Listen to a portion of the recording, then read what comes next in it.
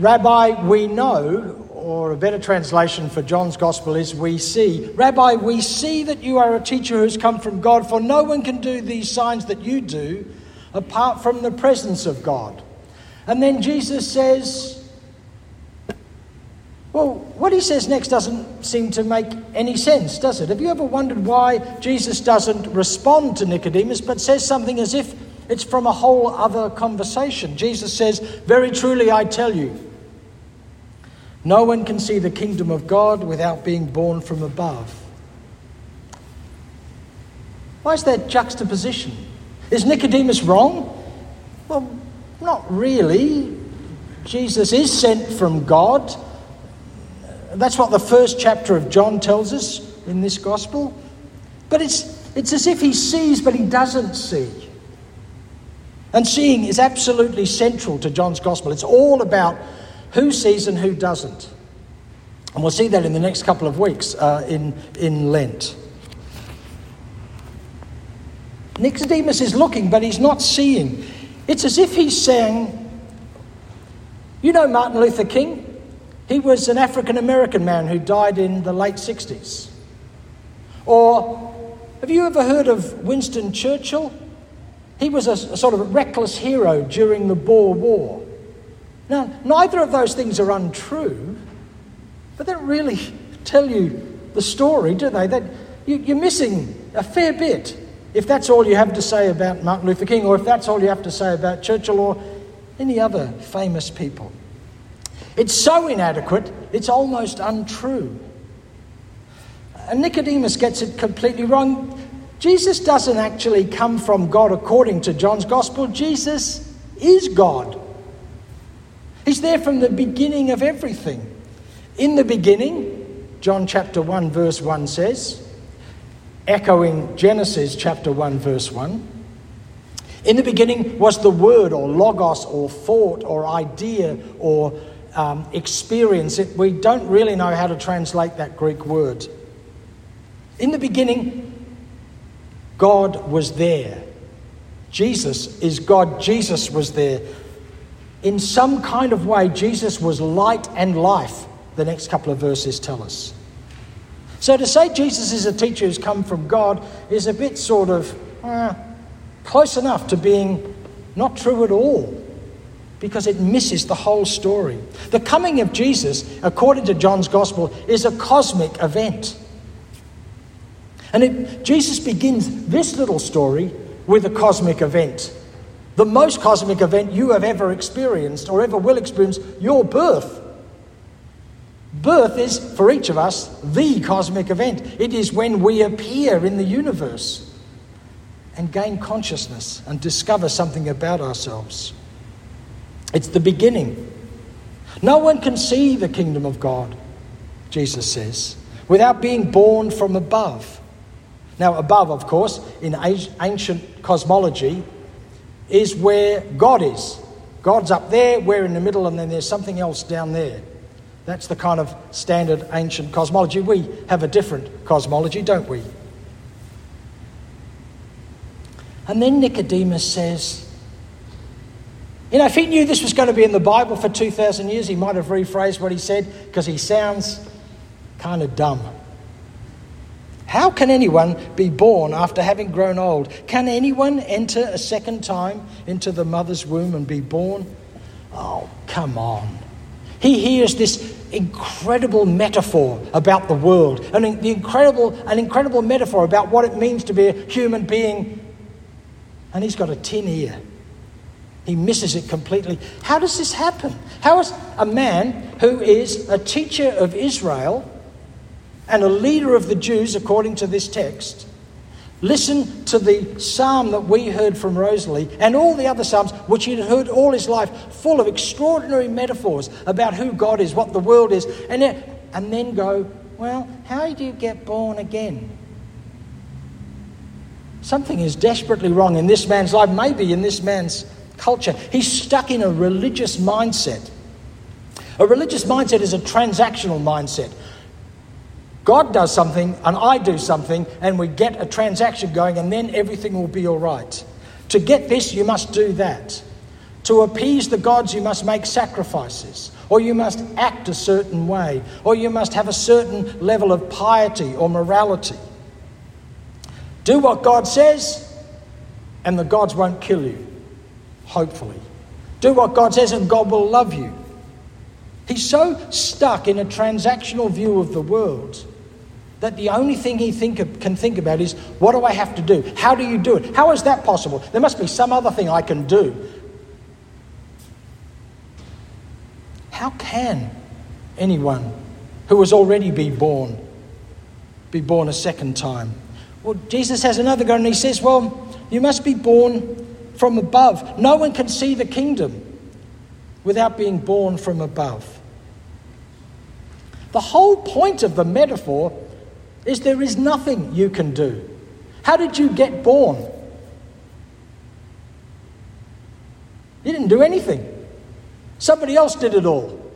You just appeared in the world. It might have been difficult, and I think scientists often tell us it's the most dangerous journey we ever take in our lives. But you just turned up. You didn't plan your birth. You didn't work towards it. You didn't even know anything about it until much later. How strange that some parts of the Christian church have taken this idea of being born from above, which we've often used, translated as being born again, but most translators say being born from above is a better translation. Taking it as something you must do. You must be born again. Well, how? Nicodemus says. How is that possible? Birth is not something we do. It's something we experience. And that's at the heart of what Jesus wants us to know here. Because he says no one can be entering the kingdom of God without being born of water and spirit. No one can enter. And again, this is not a transaction. This is not, well, there's a door, and the door here, we're on this side of it, and if we just go through there, we'll be on the other side of it, and it'll all be sorted out. No, it's not that kind of entering. The sense is the entering like you enter a state of being. Like you enter a state of grief and sorrow. There's no door, you're just in it. You enter a state of joy. There's no door, you're just in it, you experience it. It's not a place, it's not a transaction, it's an experience, and it's a mystery. It's a mystery because, well, Jesus says the wind. You don't know where it comes from or where it's going. It's like that with the Spirit, Jesus says. You can't grasp the wind. You literally can't grasp the wind. You can only experience it. No one can enter, Jesus is saying. No one can experience the kingdom. And we haven't got time to go into all of this, but it's shorthand that Jesus uses for the way the world truly is, the world the way God always meant it to be, the world of God. No one can enter that world, that experience, without a full experience of what it means to be born. That's what Jesus is saying. Now, you're already born of water, otherwise you wouldn't be here. We understand that. But being born of water and spirit, Jesus in one way is saying it's about bringing our lives back together again. That dichotomy that we've built in, that somehow I have a body and my body does this or that, and as we get older, my body is letting me down, is language we sometimes use. But you don't have a body, do you? We know that we are a body. And when bits of our body give us pain, it's not that bit that's in pain, it's our whole selves that are in pain. We don't inhabit our bodies, we are our bodies. It is already one entity, one unity. And Jesus is speaking to that and wanting us to experience it. Because it's spirit that made the world. That's what Genesis 1 says. That's what Nicodemus knows because he studied this all his life. He's a teacher of Israel, Jesus says. We know that we're born of cosmic dust. We're all made of the stuff of exploding stars. Genesis seems to speak to that in a very beautifully metaphoric way, and we've discovered it in another set of metaphoric ways in what we now, at the moment at least, call the Big Bang. But it's possible, according to John's Gospel and according to Jesus, to exist without really knowing you're alive. John's gospel is constantly wanting us to see, to open up. It's possible to be blind to the truth. I don't know if you've ever had the terrible, heartbreaking experience of dealing with usually a young woman, sometimes young men, but a young woman who is suffering from anorexia. That's that sense that when they look in the mirror, they are both ugly and fat. And so they starve themselves sometimes to death. It's a horrible thing to watch. And psychologists and psychiatrists find it very, very difficult to work with. And people who love them, even more difficult. Because when we see that young woman, we see a beautiful person with a fine body that looks like it's doing all the right things, but what they see is something completely different. It's possible to see the same thing and not to see the same thing.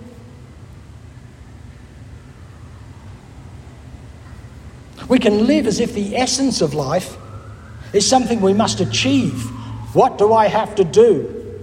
One of a young man says to Jesus, or a rich man, depending on which gospel you read, what do I have to do to get this life? Jesus is saying it's about being born, and you are born. All you need to do is acknowledge that and recognize that. We even sometimes make God into a doer of things, because in the famous verse that this reading nearly concludes with, John 3:16, for God so loved the world, we often have that read to us as if God loves the world so much that God does this, that, or the other. But it doesn't. The translation means, in this way, God loves the world. In this way, and in this way is God loves the world by giving the world to us, giving life to us, giving the gift of creation to all of creation, us included, even though we thought we're the bosses of it. It's not God loved so much, but this is the way God loves. This is the gift that we've been given. And Nicodemus doesn't see it, and you can see Jesus in the conversation with him, longing for him to see his life not as a transaction that he has to do the right thing, but as an already given gift that he is alive in. If only he could see it, if only he would open up, if only we see it, if only we open up, if only we see that we have already been born into goodness, into God's good earth, into God's good life. It's not about what you've done or not done, what you can do or can't do, because birth is not a doing, it's a receiving. It's not a believing, it's an experiencing. That's why we will say, in a few minutes, we'll share communion, and we'll say, these are the gifts of God for the people of God. We say it every time we have communion, because they are their gifts. It's all a gift. It's all the gift of God. And who are the people of God? All the people God made. Everyone made in God's image. All of us. All of them out there. All the people who will be at Writers' Week in a couple of hours. We are all gifted.